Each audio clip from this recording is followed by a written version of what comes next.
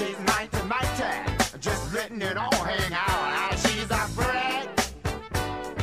Ladies and gentlemen, welcome back to Fitbit Pod. My name is Ben Lomas, and with me always is Durrell Joe Singer. Hello, Benjamin. Happy Melbourne Comedy Festival. It is Yes. our final week of shows here in Melbourne, and Thank God. it is nice to have a former Melbourne resident, now Sydney Sider, join us for Fitbit, which is, ironically, we're all in the same state, but we're still on Zoom. But that's Yeah. the world we live in. Yeah. Please welcome one of my genuine favorite people and hilarious stand-up comedian, Sam Taunton. Hello, boys. Thank you. Clap me. Have I done this before? Or we tried to do it before? We tried to do this. I Yeah. mean, I've been trying a couple of things. I've been trying to play golf with you for about 5 years. Where's the message, Lomas? You know, where's the message? Well, Even I'm Thornton surprised the that other you said night. We've tried to do this because I'm the one who books the guests, and I made a point never to get you on. But today was I wanted to do it, you know. I yeah, wanted to be here. So it's a dream come true, guys. It's the best day of my life.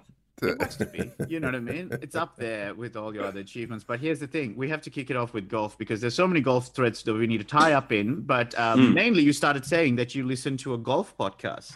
Oh, I listen to like 4 golf podcasts, which is so lame. But one love golf podcast that I listen to, it's called Foreplay Pod.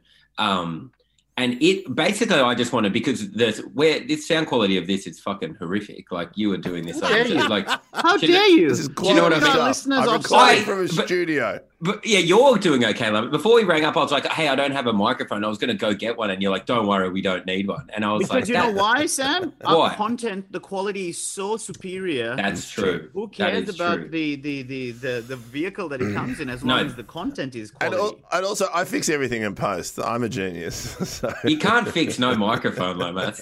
Impossible. You sound fine, Sam. This is your classic. Don't undersell yourself. You're a Yeah, fucking exactly. gun, man. Well, We're happy to my- have you here. My point is, this podcast called Foreplay, it's like part of that Barstool, you know Barstool Sports? Yeah, I do. Yeah. Love it. Yeah. It's like a big kind of American sports brand online. Oh, thing. okay. And like heaps of podcasts and stuff. Like a coordinating podcast and stuff on it. network. Okay. Yeah, but it's like an online website Recording. and stuff. But they have a huge podcast. Anyway, it's massive, this podcast. It has like 3 million subscribers. Like their Instagram Jesus. channel is, and Well, it is twice as much as recorded Fitbit. way worse than this. Like it is so much shitter. It's like everyone is talking into like a shitty Kmart headphone jack type microphone. Yeah. And someone's always like outside in the wind. Like Yeah. it's just. What, are they on the golf course? Well, no, some of them are. Like they do it over Zoom. Some will be in cars. Some will be on.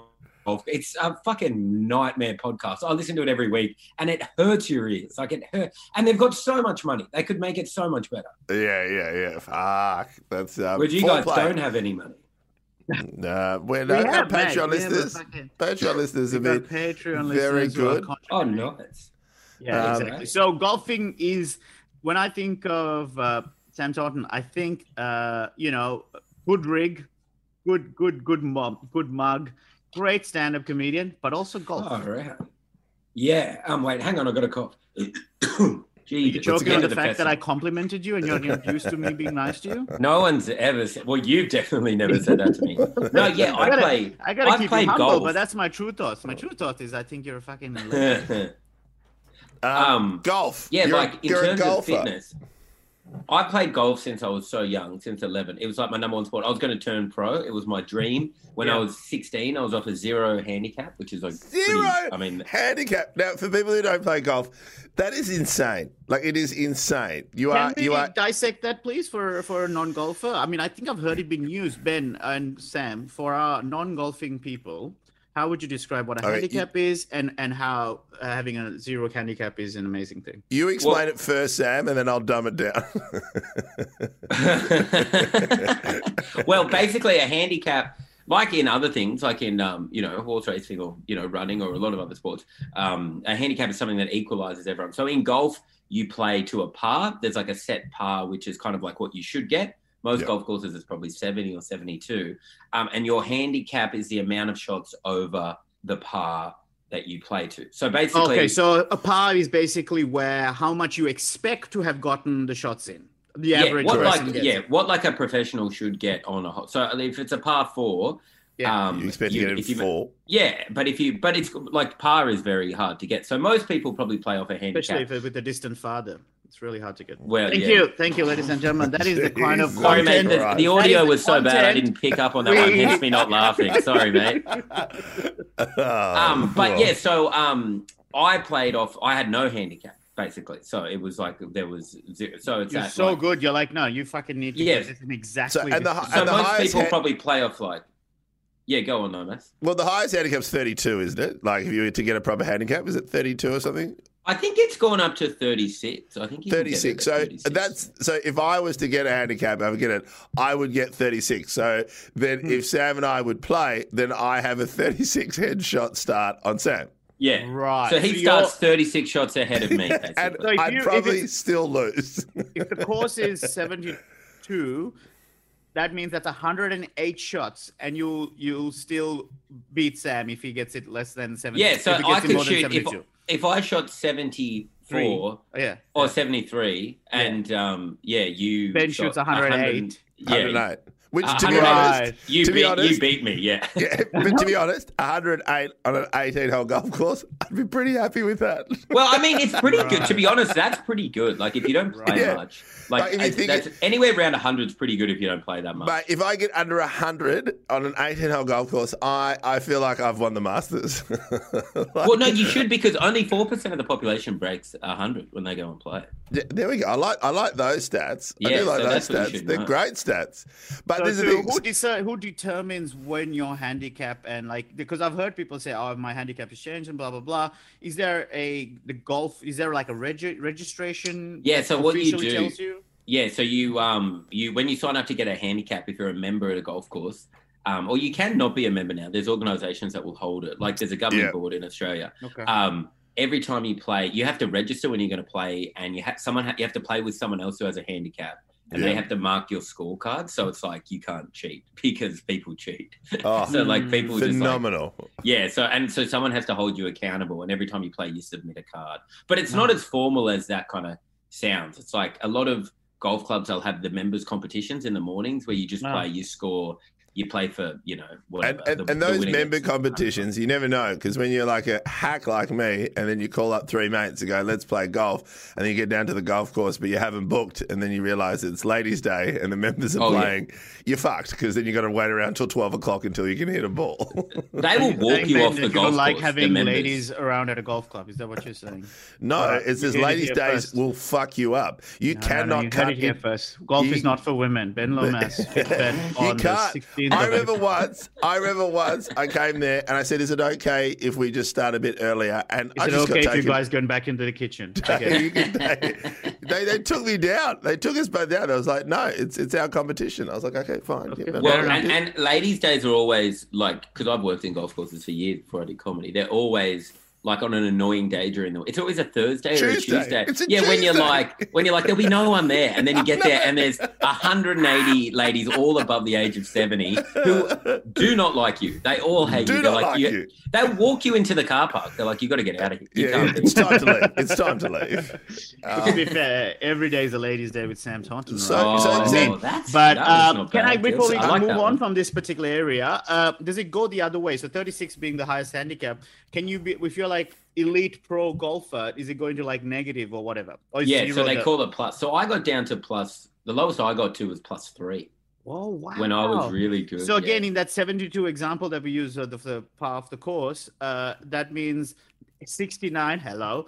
If you got anything, like you're expected to get it in 69. Is that the meaning of it? Yeah, so if Loma shot Wow. 107, I'd have to shoot then. So what's the- 68. And if we were- and So if I'd we have to were- shoot 68 to tie. That's fucked. Yeah, And yeah, we'll yeah, play- yeah. But So this, yeah, go. Sorry. So John Daly and all those guys. That's your reference, John Daly. John- I didn't want to that's, say that's I the didn't wanna best golfing reference. I just tried to find someone different to Tiger Woods because it was so obvious. And who's the shark? What's his name? Greg Norman. Greg Norman. Right, so I know Huge those penis, three. that guy. But Yeah, this- well, but but see- so easy and Rig as well. But Yeah. what would they be in their peak career? Like say Tiger Woods. Oh, would have so been- yeah, pretty low because the courses they play are tricked it's up. so hard. Like they're quite hard. Like I used to be a member Is at that tricked up as in like where the mouth closes and opens and you try to get the ball before it goes in? the crazy clown comes out and steals the ball. No, they're just set up they're set up tough. Those Like, especially like if you So watch it the would still Masters be at the plus. moment. they'd still be plus, but like Yeah, they plus still 5. shoot under par. If they played a normal members course, though, it'd be like I'm talking probably like +6, +7, Yeah, which is wow. ridiculous to be that under par. Like I used to play at a golf course in Sydney called Bonnie Doon. I was a member there, and it's We're pretty good. going But to Bonnie Doon. totally, it was weirdly named that. I still have no idea what it was called that. But it was in the kind of Group 1 courses up there, like the Lakes, the Australian, which hosts the Australian Open all the time. Oh, wow. And so I used to play those, and I'd play amateur events at all those, and like they're pretty tough, even just on a members comp day. Like so, Yes, for the 'cause pros to play, they're tricked up. When the greens are quick, they grow the rough. It's like. Right. I You think gotta it's a be whole perfect. nother. That's like why I never made it. There was like I was a really good golfer, but there's like another level up that is just Right. like, Elite, where it's like so far up, real- and it's all mindset, and it's like it's Well- on another level. Does this make any sense to you when you're talking about tough golf courses, Sam and Ben? The first time I picked up a what's it called, a club, and played a proper golf course as opposed to a putting, driving range or anything. The first time I was on a course was Barn Bugle Dunes, Oh, shut That- up! which apparently is one of the best and hardest golf really courses. Well, it's not even one of the. I mean, it's one of the best in the world. It's like top 20, Really? top Stunning. 50 It's in the beautiful. world, and it's Yeah. so hard. I haven't played it. I've been meaning. I'm organising a trip to go down with some mates and play. Mate, it I soon. fucking hit it off a cliff. I was facing the other direction, but somehow I shanked it so badly, it spun around and went to the water. Why did but you also- play there? I was maggot. I think I was. It was Oh. the Hawks play in Launceston about 4 games a year. And my friends and I did an annual trip to Tassie to see the Hawks. Yeah. And one particular trip, we decided to do a golfing session there, 18 holes. And by the way, if you're shit at golf, 18 holes is way too long. Yeah, it is It's way so- too if long. you're shit at it, like if you're good, great, you can get it done. But oh my god, But that's why, But like back- around a course like that, you would lose. Like the rough Yeah, is yeah. so high and it's And that- windy. And that's the thing, sorry. you'd lose so many on a really good golf, because sometimes just getting to a really good golf course, having your clubs, they're all clean, your mates are there, you're like, we're playing one of the most beautiful courses, and then by the third hole, you're like, this is fucked.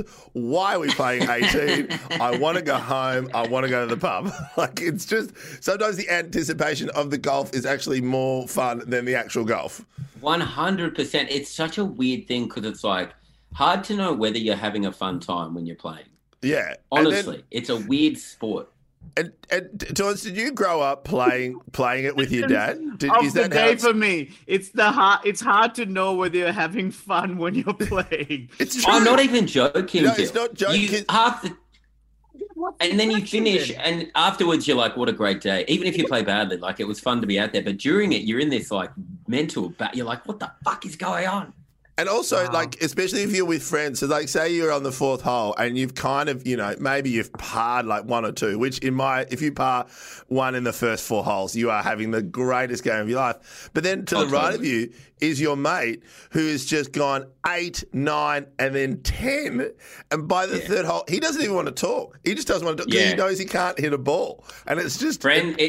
People get really sad as well on the golf course. It's like, and then anything will piss them off. So like, if you're having a game and then someone just phone goes just before they tee off, fights can be had. Like Oh, it's just yeah. like it's just on for young and old. And that's I remember, Yeah, once go. a guy didn't talk to me for like 2 weeks, like a good friend of mine, because in his backswing, I took my glove off and the sound of the Velcro went like that. And he like shanked it and he turned it and he was like, "What the fuck was that?" And I was like, "I'm sorry, man." And then he walked off and didn't talk to me for 2 weeks. It's just because that's what my dad used to do. Like I remember because I grew up playing golf with my dad, and we used to play at a golf course called Royal Park, which is just near the Melbourne Oh, Zoo. yeah. Just the 55 tram goes through it. Yeah, so it's great because also when you take like friends from overseas, a train goes through it. It's next to a zoo, and so does a tram. Like it's the most bizarre golf course. But then once Do you know who Peter Thompson, 5-time Yeah. British Open champion, started at Royal Park Golf Club? Yeah, Won the club championship there. Isn't that crazy? Yeah, it's insane. Like, and then to think that and then it's so funny because then I played with my dad, and I remember he'd get really frustrated, and we were playing out. I think it was out in Wood End or something, and I'll never forget this. It's like you lose a lot of balls, so you got to make sure you got a lot of balls. And I remember one day we were in front of a water, and I was like, I remember my dad would get frustrated playing golf, and then he hit one into the water. And like we're on the 14th hole, and he drops another ball, hits it into the water. And I'm like, Tin sure. Cup style. Here we go. Drops another ball, hits it. And then I was like, he's hit 3 balls in the water. He's way over. Drops one more, hits into the waterhead and goes, grab your bags, we're going home. Didn't even finish the game. Didn't even finish the game. I was like, I was having a decent game. He's like, nah, get in your car. We were done at the 14th hole. Just went home. Oh, my God. That's what you dream of doing. That's what I always want to do. I stick it out, though. The refinement between like being really competent and great and then that elite, it's just such a literal millimeter difference in stuff. But the effort that goes into to elevate yourself must be ridiculous, right? Well, it's tight, but I've spoken to other people who are quite good, like comedians. Like, Ben Caution? Yeah. Was like a really good tennis player, and he's still a tennis coach. Yeah. And he was like ranked in the junior circuit and stuff. And he just talked about like that it was just too much mentally. That kind of just like that. It's just like just being a touch below it, not having the thing to push through. And so he ultimately just had to kind of. Well, same with Ash Williams. We had Ash Williams on the pod. He was a tennis guy who was playing in the, the younger level, seemed to be, on track. And then it's just you hit an age where you realize what the effort required to make it to that level. Yeah. Versus like even the person who's ranked 99th in tennis is going to be an absolute gun. But it sounds like there's shit. The 99, oh my God, there's 98 people better than you, man. You must be shit. It's like you're the 99 in the world. Oh, well, that's like, there's so many people I used to play amateur golf with and junior golf with that were kind of pretty good, like the best, like better than me, but like, really good. And they've turned pro and they're like doing, like they might be on an Asian tour somewhere, but you've never heard of it. Like, and they were like as good as I've ever seen. Do you know what I mean? And they need hardcore sponsorship to stay alive on that. Totally. Like, that's what crazy me is. You can be like the best of the best in your club, and then even in the state, and then you hit like a tour that no one's ever heard of, but you need some old guy and some sponsorship to just stay alive. And you can play a whole year, everything covered, and then come back earning no money. Totally. And that's what the pressure really gets big then, because it's like you're playing for prize money, but you're also playing to like keep going. Do you know what I mean? Yeah. So you have these, to stay relevant. Yeah. So when you have doing a Melbourne Comedy Festival show. I mean, there are a lot of similarities, still. A lot of similarities.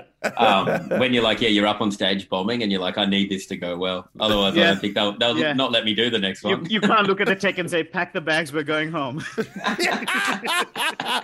You can't say we've run out of microphones. We can't do the show anymore. Do a drop instead of a ball drop into a mic drop.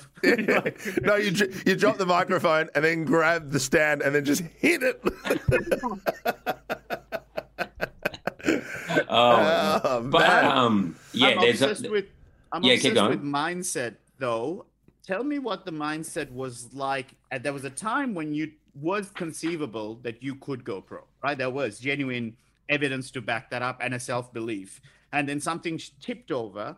What age was it when you tipped over when you said, I don't think I can do this, or I'm not going to do this? And how did you feel acknowledging that? Because that must have been a kind of a tough thing for someone to go through, to acknowledge that this version of themselves that they thought they were setting themselves up for wasn't going to be a reality. You mean failure? It sounds like, how did you go through it? Well, depends if you look at it as a failure. That's a nice way to go. When you realise you didn't have it. Yeah. Well, it's how you define failure. Because obviously, for me, I would see that and go, well, then you went on to do stand-up comedy. Yeah. I mean, it's part of a win. You know? Yeah, it's all worked out. Was there a moment? It was pretty because I was on, I was in the state junior teams. I was playing like all the tournaments. Like we were talking to like colleges about going to American college. Like that was the option. As a golf with a golf scholarship. Yeah.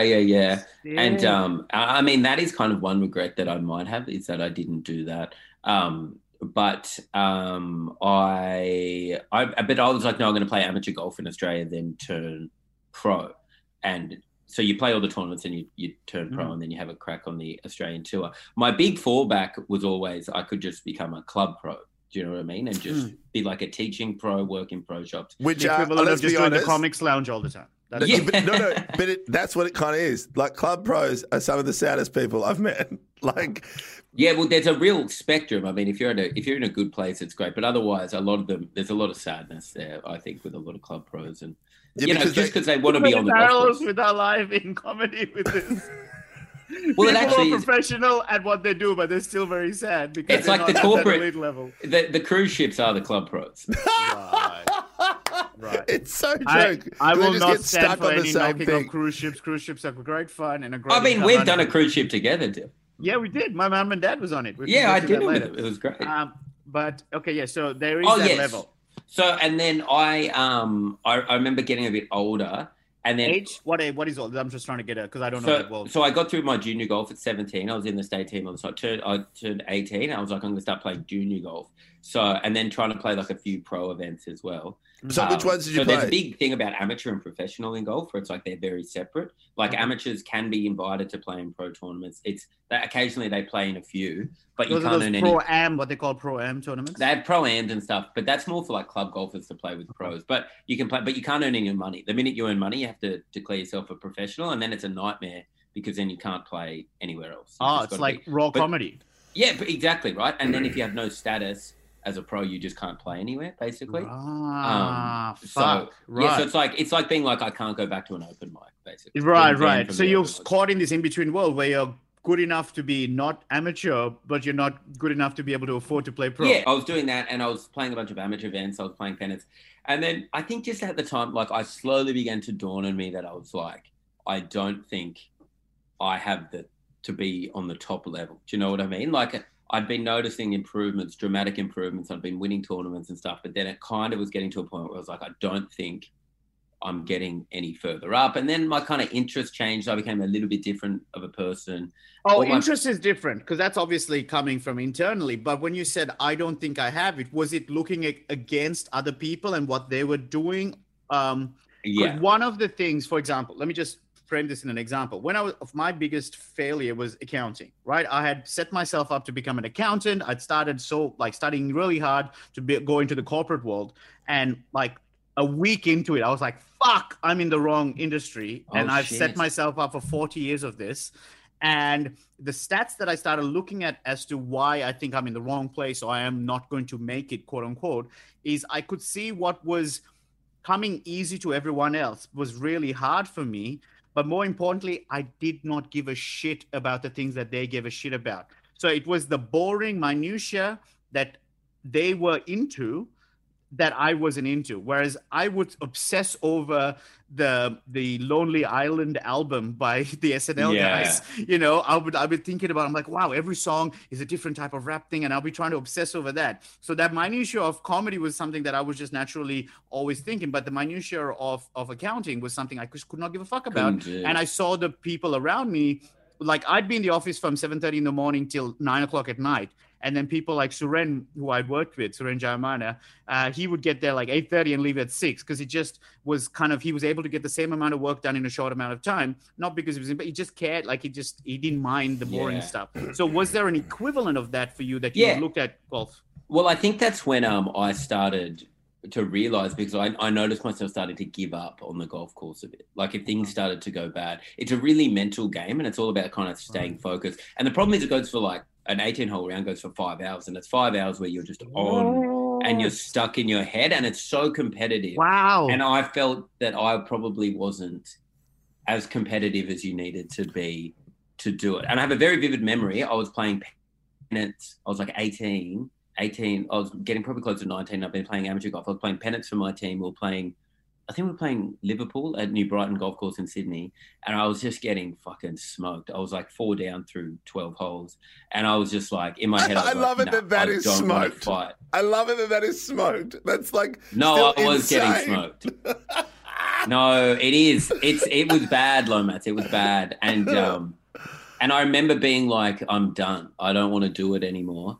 And I think I played one more event after that, and then I went to uni. And then I was like, I'm out completely. And then now my relationship with golf is so much more fun because there's no competitiveness to it. And I really like it. My favorite thing to do is like go play like 9 or 12 holes in the evening, like after everyone's finished work. Yeah. We'll get golf carts and we play for money. And it's just like, it's so much more enjoy. And you like heckle your friends. And like, I have so much more fun with that now than I used to. When I think that I couldn't handle I don't think I'm competitive enough a person to make it. You know, like you watch The Last Dance, like Michael Jordan, and you're like, he's a psycho. Like, but I think to be truly good, you've got to be that kind of person, you know. 100%. Look at Tiger Woods, you know, and things like that. It's like sociopathic, some of the behaviors that you have to do in order to get that great. But would you see this, Torrance, is like, especially in golf, it's like, yeah, you need that competitive edge. You then have to work on not just one aspect of your game, but there's like everything from putting, chipping, short game. Like you have to concentrate on so much that the idea that you can concentrate at that elite level for 5 hours while then also being competitive, like, was there a point where, was it one shot where you just went like, was there a part of your game that you went, oh no, I can't do this anymore. Like, I don't want to work on this anymore. Like, you know what I mean? Like, well, I always really liked the practice and stuff. I always liked practice. I used to get up every morning before school and hit golf balls for like 3 hours, go to school. Then I would leave school early most days. The principal was a keen golfer, so he didn't really give a fuck. Like I used to play with him in the members comp on a Wednesday afternoon. So he would drive me from school, tell my teachers not to worry about second and third, fifth and sixth period, drive me and would go play golf. And so then I'd be at golf course on weekends all the way. All the stuff about it I really liked. Honestly, it was like, it would exhaust you mentally being for me all roads lead back to comedy. So to use the analogy, is it the equivalent of like loving writing and creating content, but it was too much to kind of execute it as perform it? To me, it was like just a never-ending Edinburgh Fringe Festival.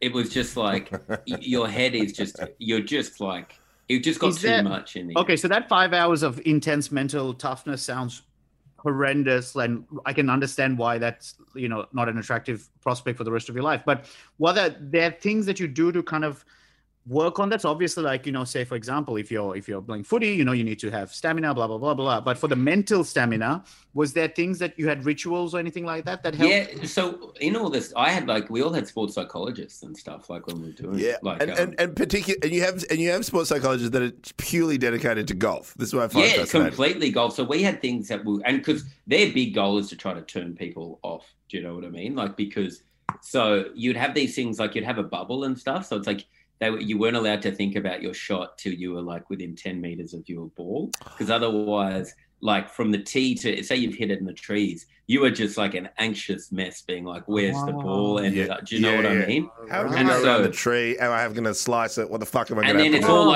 it's all wasted mental preparation because you can't actually decide what shot to hit or imagine it till you get to the ball and you actually see what's in front of you. So I have such a neuroscience hard on right now. So please, now break this shit down. Tell us about that stuff. I love this shit. Oh, well, this is where it goes. And then you have to have like all these pre-shot routines. So it's like where you have to do to the point where it was timed. Like from the minute I pulled the club out of my golf bag and decided what shot to hit, it was like 28 seconds till I hit the ball. And it was exactly the same every time because the whole thing was like, you had to try to like, if everything could be the same every time, if the process is the same, because all you can control is the processing. You can't control where the ball goes, right? Once it hits the ground, it's anyone's guess, right? But all you can control is the process of you hitting the shot. So you had to try to make sure all the variables were exactly the same every time. So you'd have these pre-shot routines and the amount of positive self-talk, like just before you would hit the ball, you'd have to have like a positive affirmation in your head before you hit it because negativity kills golf. That's why people get the yips. Have you heard of the yips? Yeah. I saw it in a Curb Your Enthusiasm episode. Yeah, and it's where this like negativity kind of takes over you, and you physically can't hit the shot. You can't hold it. Your grip goes fucked. Yeah, and you can't do it. Like it takes over, and it's ruined professional golfers. Like they can't do it, and it kind of happens in tennis with serving as well. And like that's kind of seen at AFL with people kicking for goal. A lot of the time they get it and mental takes over. So the mental side of it, these sports psychologists, like it was crazy, like how much prep we would do about the thought process and how trying to switch off and how like you'd finish your round and then you just have to kind of like quickly, like we would do like a quick summation of notes of the round. Like did we achieve the things we wanted to achieve? Like did we hit all the objectives? Like were we happy with the shots? And I mean, it was interesting. It's a very interesting stuff. So I've just got one question. I lived in the Netherlands. I lived with a guy who was studying psychology and focused purely on golfers. And so then he would go. So his internship is he'd go out with golfers in the Netherlands, and there weren't too many. But he had one thing, which I don't know if this is right, but I said, look, can you give an example of what you do? And he said that sometimes with a golfer is, especially when you're trying to hit to the green, it's like you are aiming for the tiniest little round hole. And then he said that what he would do is to get their frame of thinking, is he just get them to picture the hole being bigger.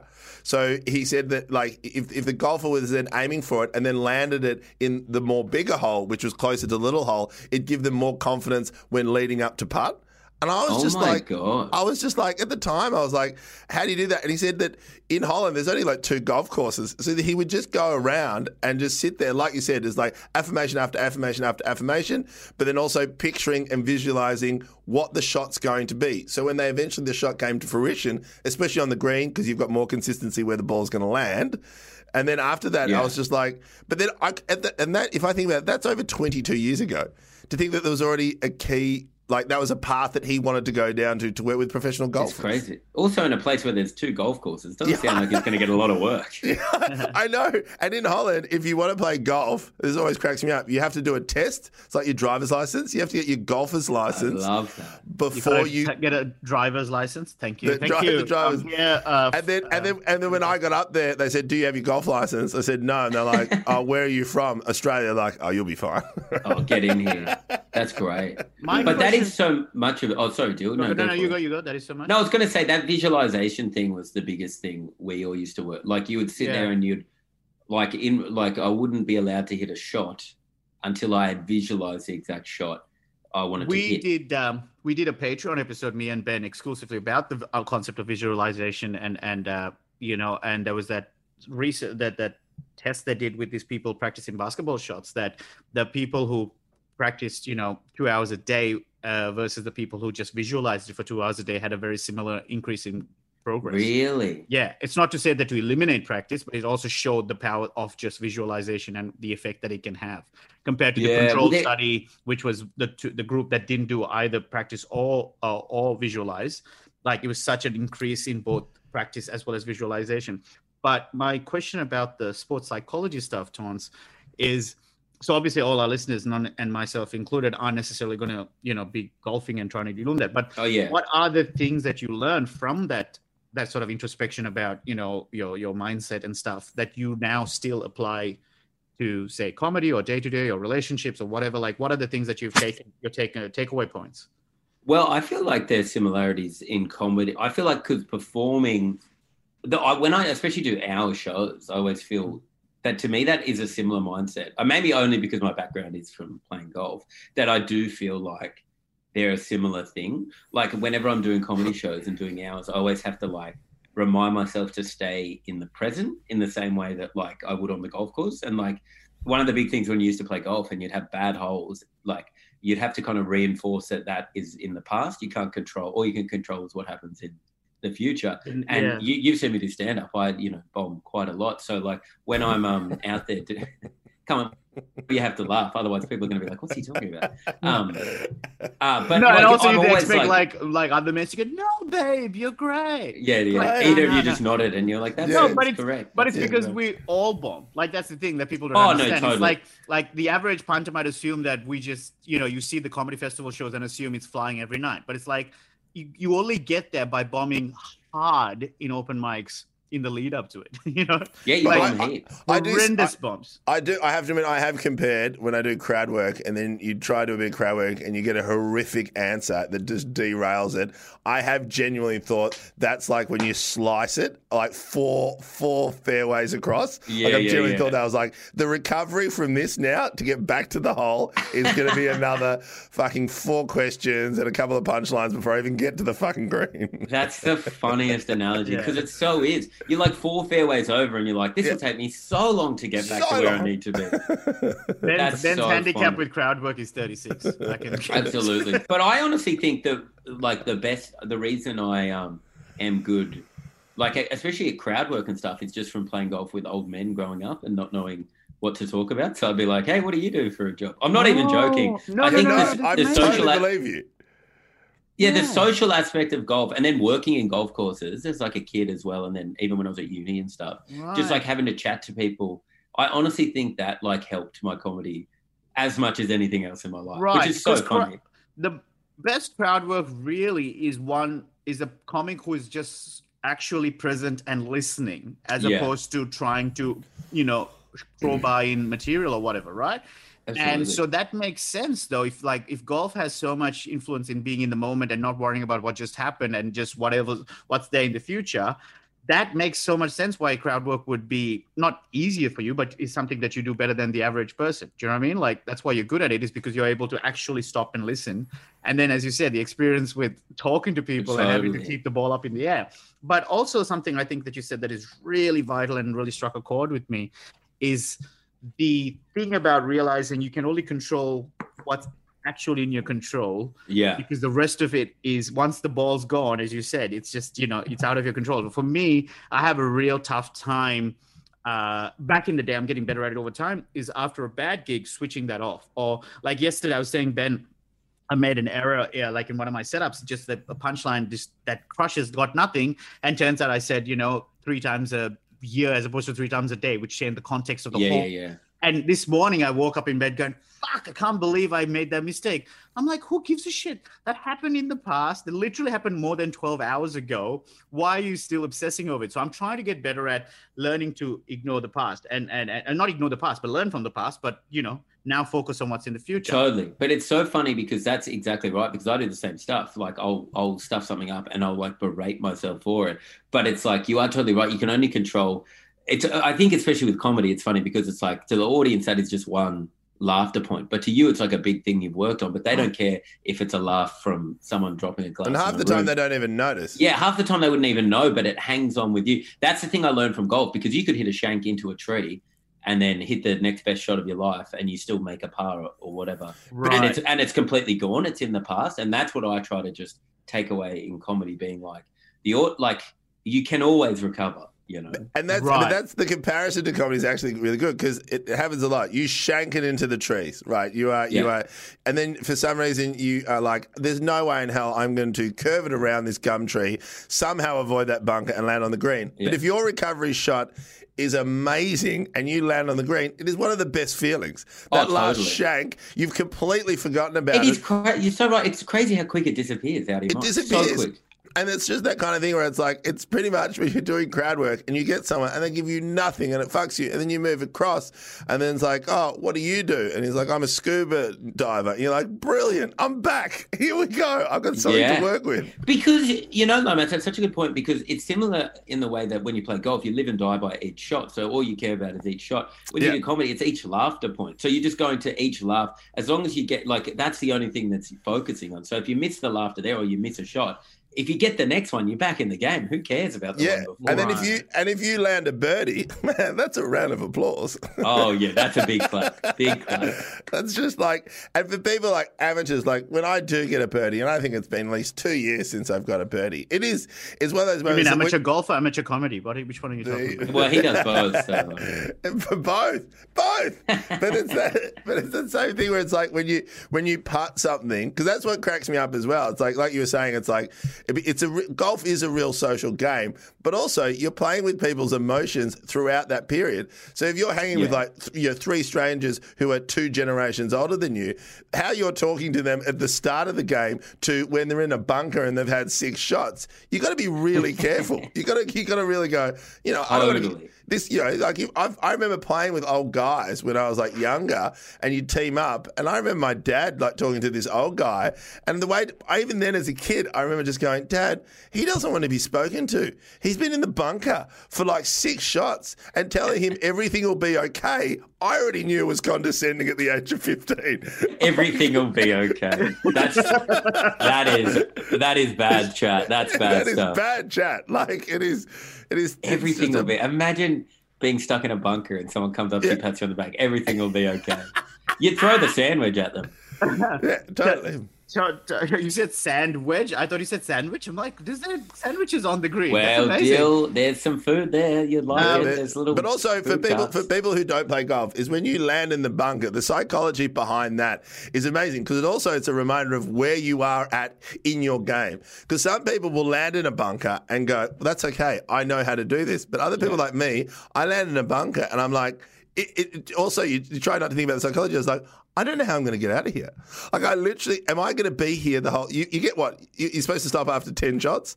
But it's like, Like, how do I do it? Like, I remember I was like, and then you trick yourself and go, oh, that's what I need to practice on. But when you're an amateur, you barely have time to play golf anyway, totally. especially with 2 kids. You're just like, okay, well, good luck to me. But it's just I would love to give you a bunker lesson, Lomas. Oh, once you work it, it's not that difficult. Like, getting it out is very easy. Yeah, but you scratch your feet in the ground, you open the club face, still it doesn't fucking work. I mean, you're not far off. That's pretty good. Chance, you talked about having like minimizing the variables before a golf shot and how you don't think about the ball until you get there, whatever. There's those little things that you had for yourself, and then you have 28 seconds before. All of that, I loved it. Do you have versions of that now with comedy? Do you have a pre-show ritual that you try and stick to, or not think about the show till you're? No, I do think about it. I'm a bit nerdy, like especially solo shows. I'll write notes before I do a show. A lot of the time, like things like I want to, just like reminders, like things. Well, what you want to do that night? Yeah, like objectives. In the same way that I might have when I used to play sports, like being like, always like have fun, stay loose, go with the, all these kind of dumb reminder things. And like, if anyone ever found this notebook, I would kill myself. Probably. It's funny. I was watching Damien Powell talk about that. His gratitude journal. He thinks it's one of the best thing that has helped him. But also, if anyone finds it. He's like, it's so embarrassing. Some of the stuff deal is like, especially this year, it's been like, I've even written in there, like, it's such an honor to be back performing. Like, imagine. 100% agree. But that's the same thought I've had myself going, it is a genuine privilege to get to do this again. But it's so wanky when you frame it like that. But I'm trying to lean into it. I'm leaning into the positivity, man. Fuck, after last year, who gives a shit? Like, I'm a positive person in general. But now I'm like, guys, this is all we have. Tonight is potentially our only night because it can get cancelled tomorrow because of fucking viral, infections. Yeah. Totally, but I have that as well because, like, if I think about it, like the darkest moments in lockdown was like, well, is this it? Like, is stand-up gone? And I'll never forget this. It was the first time I looked at my resume for 8 years since I just went full-time. And I was like, and I got 2 kids, you got bills to pay. You're just like, it's not just me. And I remember, like, going through my resume and I was like, gee, there's a big 8-year gap since I became a professional comedian. I was like, gee, I haven't really done many online courses since then. And as I was going through it, I was like, God, maybe it was a great run. Like, I was trying to be grateful. But then I'll never forget this, and it just shows how strong my relationship is that my partner Maya just tapped me on the shoulder and go, what the fuck are you doing? And I was like, oh, well, just because, stand-up's all gone. Like, she goes, I spent 4 years getting you out of town planning so you do comedy full-time. Please, for the love of God, I don't care if you become a full-time dad. I don't care if you change careers. But whatever you do, don't go back to the thing you don't like. And who knows, give it time, it might come back. So now, every night when I go there, and I'm sitting there because I'm doing a show with Josh Earl, that we both get up there, and because we're both parents who are like, fuck, this was about to go, that we are having so much fun purely because it was pretty much gone. I was pretty much convinced that it was going to be done. And now every night, even if the show doesn't go well, like I'm still genuinely grateful that it's a packed house and people want to be there. It is like, you are right, like, and it probably feels like we're over-exaggerating now, but everyone was like, I don't think it'll come back. Everyone was just like, I don't think comedy, which is crazy to think now because we're back festivals, especially when you see how this festival's gone. But like, everyone so dramatically was like, maybe my job doesn't exist anymore. And I'm sure that's probably natural. It's not unwarranted, that thinking, because February 18th, I was meant to open in Adelaide with Tono, and February 15th, it was cancelled. Do you know what I mean? Like, that's how soon we got to Adelaide Fringe, and it was pulled. And then the next day, like, oh, actually, we can go as, exemptions or whatever. But that feeling is real, like, for all of us. Everything we're doing right now at the Comedy Festival, I have a great sense of, like, this could be the last night. So yes, the rest of the run sold out, but they all could just get refunded and it's all gone. You can't guarantee anything. Like, it's fucking scary, but as scary as it is, I've found a lot of benefit in using it, in using that fear to go, well, okay, that is a reality that exists. So therefore, I'm going to make sure that I am completely loving this right now. Because who knows what the next hole is going to be like? You know what I mean? Using that analogy. I definitely appreciate it more.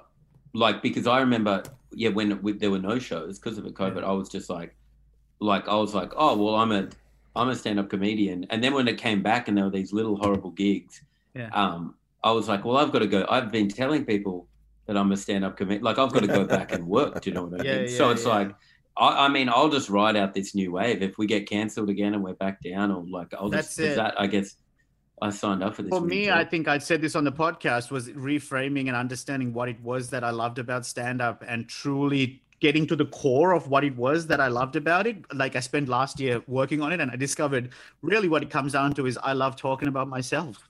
And I found a way to Oh, yeah.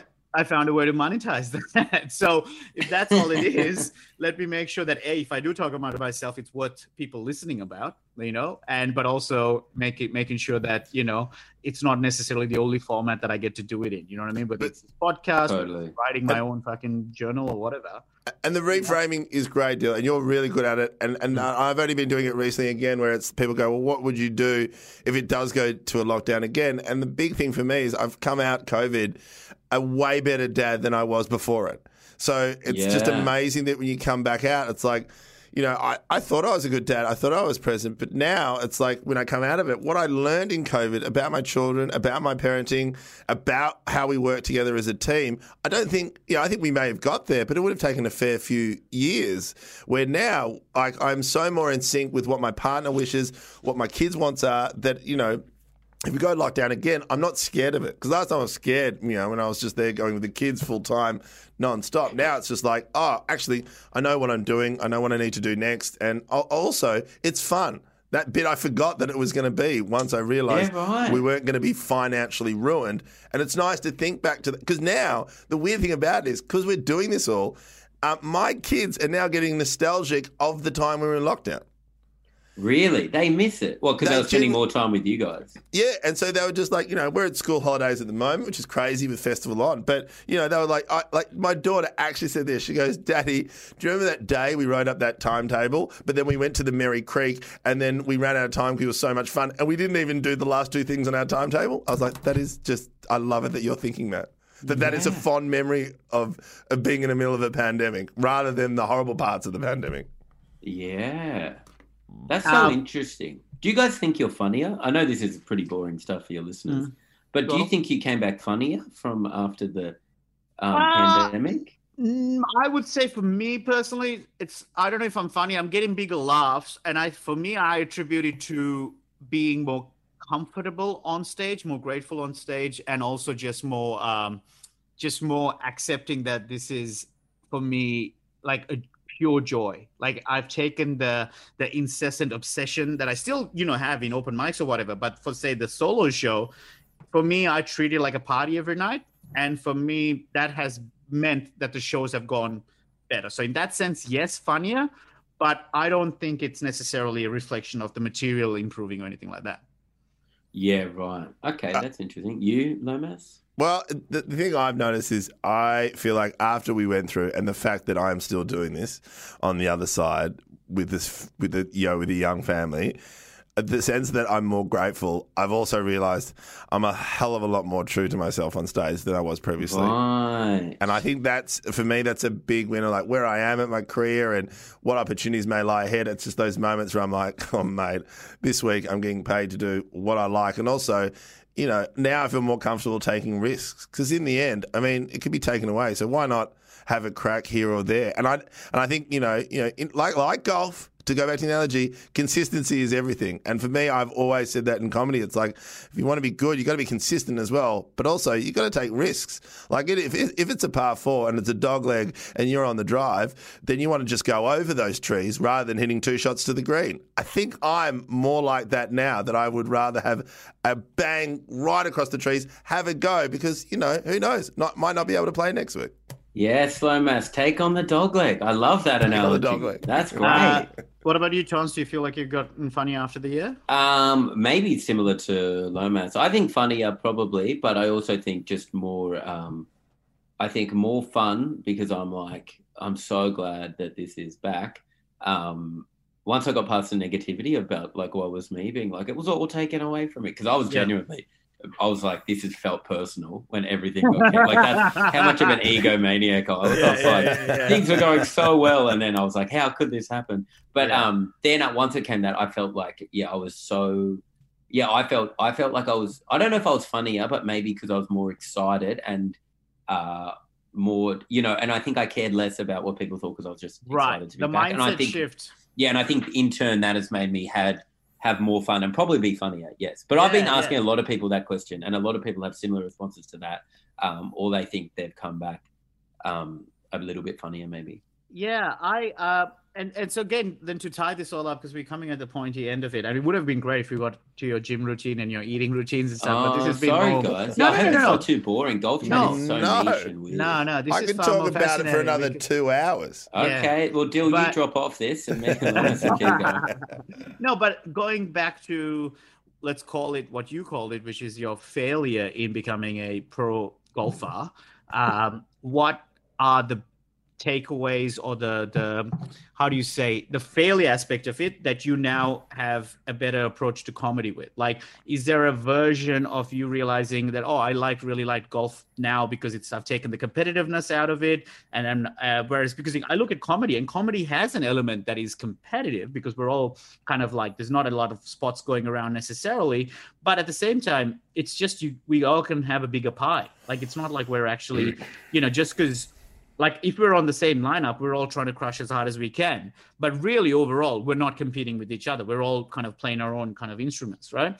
So what are the ones that you've kind of like, from the failure, not necessarily from the sports psychology and stuff, but that moment of walking away from golf, have there been anything that you said, okay, if I'm going to go into comedy, this is what I need to be, mindful of? This is some of the pratfalls that I had in golf that I want to try and avoid in comedy? Well, I just think it set me up to be a bit more mentally stable than some other people in comedy, because it's like I've experienced the extreme, what I call competitiveness, right? Of like playing a sport at a high level. And I know people don't say golf is a sport or whatever, but like the competitive part of it is like incredibly high end. So it's like, I don't really buy into too much of the competitiveness in comedy where a lot of people do, because I'm like, this is not really competition. Do you know what I mean? When you've seen that level, this is fucking nothing. Yeah, when you want the other person to fail so badly so you can get ahead, it's like that is just not happening in comedy. So I think from that, and then the other thing is like having walked away from something that I was really into, like I think it's helped when like jobs have ended, like, when you're doing some kind of media job that you really like and that's ended, or you don't get a big gig or whatever. I think you can just take I think I'm just in a better position to take it all from having all that stuff happen, like doing a lot of competitive stuff, experiencing failure and experiencing it like regularly, like losing regularly. You win, but losing regularly as well. Yeah. And I think that has all put me in a pretty good space. Yeah. Instead of saying I'm still a nutcase like everyone else, but like I think you're better those than are the things that, in hindsight, looking back, I think that was a pretty good foundation to have coming in to but I really like that, because there's a concept called this guy Nassim Taleb, who's a book called Anti-Fragile, which is like the opposite of, it's like different to resilience, because anti-fragile, fragile means you break at the biggest sign of adversity. Resilience or robustness is the breaking point is further down the track, whereas anti-fragile is the more negativity you have, the more stronger you get. So a good example that they use is, those Vikings or whatever from who believe that if they die in battle, they're going to go to Valhalla, the heaven, the ultimate goal. So how the fuck are you meant to fight someone who's excited about dying in battle, right? So they are going to only get stronger with more adversity. They're like, fuck yes, they're coming with bigger ships. So that concept to me is that it feels like when you're talking about dealing with failure in golf, it actually strengthened you to deal with failure in the future, because you know that no matter what happens, you'll still bounce back in a different way.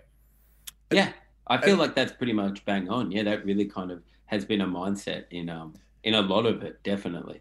And also, there's one thing which I just made me realize as well. It's a lot of people, when they do something and they fail at it, they don't actually want to be part of it. But you've actually done the opposite. The one thing that you were going at it and say what you failed, now you get to play on a regular basis and absolutely love it more than when you did before. Oh, totally. And I think it's like, I think it would have happened regardless, like I think I got in, like, and it's all worked out. Now I'm doing something that I think I like what I do now more than I ever liked doing that. And, and then I still have the good aspect of that, which I can do all the time. So to me, it's ended up being I feel like, you know what? And I think a lot of people come to comedy after doing something. First, like you did accounting, do your urban planner, Mass. It's like you have to do something at a high level, I think, to go. Well, you don't have to, but I do think a lot of people come to it from doing something else, and then that frames the way they do something. I'm lucky enough that I can still do the other thing. Like I can still play golf, and now my mindset to that is so much healthier than it ever was before. So. Funny. Because I'm doing urban planning. I'm representing a mate of mine at VCAT, and it's kind of funny because at the moment now I don't want to do urban planning, but when a mate's asked me to stick up for him against a developer, I'm like, oh, this is fun. Like this, I get to do this. I get to use that part of my brain again that I haven't used before. And I'm out in front of council asking them questions, making them squirm. And a friend of mine was like, Ben, I thought you hated town planning. I was like, yeah, but this is fun. This is I'm enjoying this part. Like I get to do my performance. That's exactly what golf is to me. That's exactly the same thing. It's so fun. From that, you're like cosplaying as the person you used to be. And also, Torrance, when you play with your friends, you get to play skins. And I know when we play, we'll definitely pay $10 a hole, thinking I've got a chance to take $50 off you. Oh, if we played skins, tell your kids they're not eating for a few weeks if we play skins, Lomas. I'll take you for all you've got. My equivalent of that is I don't do any accounting, but I do pay my old boss to do my tax for me now. All right, well, Sam Taunton, that was so incredible. What a lovely. Oh, thanks for having me, guys.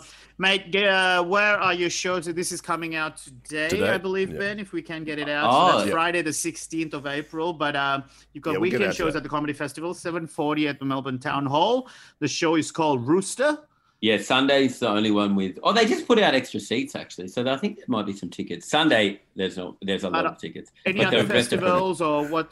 Sydney, and then who knows? Really, I'm doing heaps of Sydney, and then I don't know what happens. What's the best place for people to find stuff of yours? Then just go to my Instagram, Sam Taunton at Sam Taunton, or just Google me, and my website will come up. Yeah. Any side hustles like pods or anything with Tim? Yeah, I've got a podcast with Tom Cashman. It's called The Good Stuff. Please listen. If you guys are ever in Sydney, I'd love you guys to jump on. Well, I'll be there next Saturday, my friend. Let's do a podcast episode. No, thanks. I only do professional podcasts. Coming from this, the worst sound quality, recorded on an iPhone in a closet. Thank you for having me. Lomas, as I've told you before, my girlfriend, big fan, huge fan of you. What is this? We didn't hear this. My girlfriend works at ITV and has seen Lomas do some of the greatest. She describes it as like magic, seeing you like control these audiences of like The Voice or whatever it is. Mate, this doesn't get talked about enough. Sorry to divert the topic, but the amount of people that talk about, Ben, your warm-up work as being so far ahead compared to the other people in the industry, in the warm-up world. It's amazing. The number of people that obviously I meet, like, hair and makeup people or whatever, they all talk about how amazing you're at that job. Okay. It is crazy, isn't it? You're so good. Well, she was telling me that it's like everyone is nervous on the shoot days. But then they're like, if Lomas is in, they're like, oh God, at least it's going to be okay. Right? It's like, it's a pretty big rap. What a fucking utility. That's amazing. And your girlfriend, and that's because I've worked a lot in Sydney, and so all those amazing, because it's hard work. A lot of people who work on television in Sydney, it's all reality, so there's a lot of pressure and there's a lot of angst in the studio. But once it gets started, it's kind of fun. And for me, I don't know, I do still like doing it, but also it's like that same thing. It's like, like last night I had to warm up the crowd at Q&A. Well, that's the opposite to a reality show. How did that go? Were they a bit stiff? They were a bit stiff, but it was fine. It was fine. But it was the same thing where it's like all the crew were like, well, this is going to be interesting. Some of them were old enough to be stiff and is literally dead if it records. It's an interesting show. But Then all that amazing crowd pumping up skills. You can see Ben at the Imperial Hotel with Josh Earl. I saw the show a couple of nights ago. It's really good fun, apparently, especially at the end where you do your questions from the crowd. It's a lot of fun. I loved it. And you can check out me at the Comedy Festival with Victorious Line, or next week at the Sydney Comedy Store. I'm doing two shows, one at 5:40 and one at 8:20.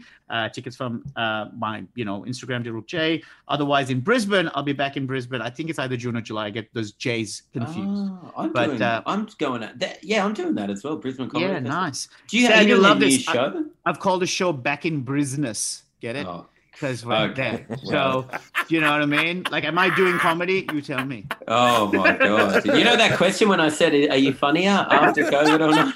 I think that just answered itself. Very good. Oh, my laptop, my Zoom just said a pop-up thing going playing music, confusing and question mark. It found my idiom for your punchline. It found it was musical. Oh. Very good. right. Before we go as well, just a big shout out, Patreon listeners.